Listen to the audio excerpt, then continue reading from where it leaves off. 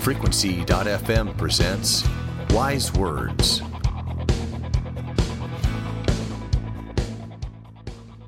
Hello, and welcome to Wise Words 24. For this week's installment, we share words from author Preston Sprinkle, who is our episode 9 guest. Now, during that episode, we chatted with Preston about Fight, his thoughtful and frankly very intelligent discussion of the Bible and nonviolence and how Christians should respond to that. In today's excerpt from that interview, though, Preston is providing insight into his writing process and giving us two means he has found to be very effective in improving the clarity and quality of his work. We think that regardless of your medium, there's something here for you. So listen carefully, and we will catch you next week for another installment of Wise Words. Take care.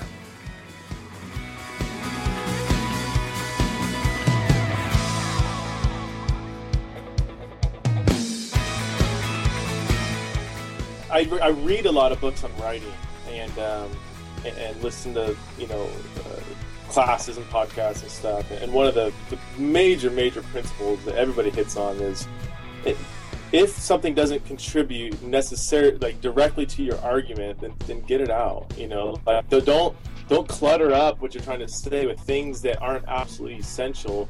And so that's when I have a rough draft or a rough draft, I just start cutting and hacking and I create a new document, so that material's not lost, but I'm like, okay, can I get by without it so that I'm being as concise as I can? And one of the things that I'm really committed to doing, and you can probably tell in the preface, is especially with controversial books, I will get at least 10, 20, 30, 40 people to look at it, half of whom I give that I know are going to disagree with me. So I had a lot of people read. I had military vets, I had, scholars, historians, ethicists, philosophers, Old Testament scholars, New Testament scholars, all these people read it and give me, sometimes very ferocious feedback, sometimes very encouraging. Most of the time it's somewhere in between. So I believe that good writing should be done in community, that we need the input of other people. I don't care how well you think your book is, it's going to be better if you get the input of other people ahead of time, especially critical feedback. So that's I would say that's essential to my writing is gathering a community of fellow writers.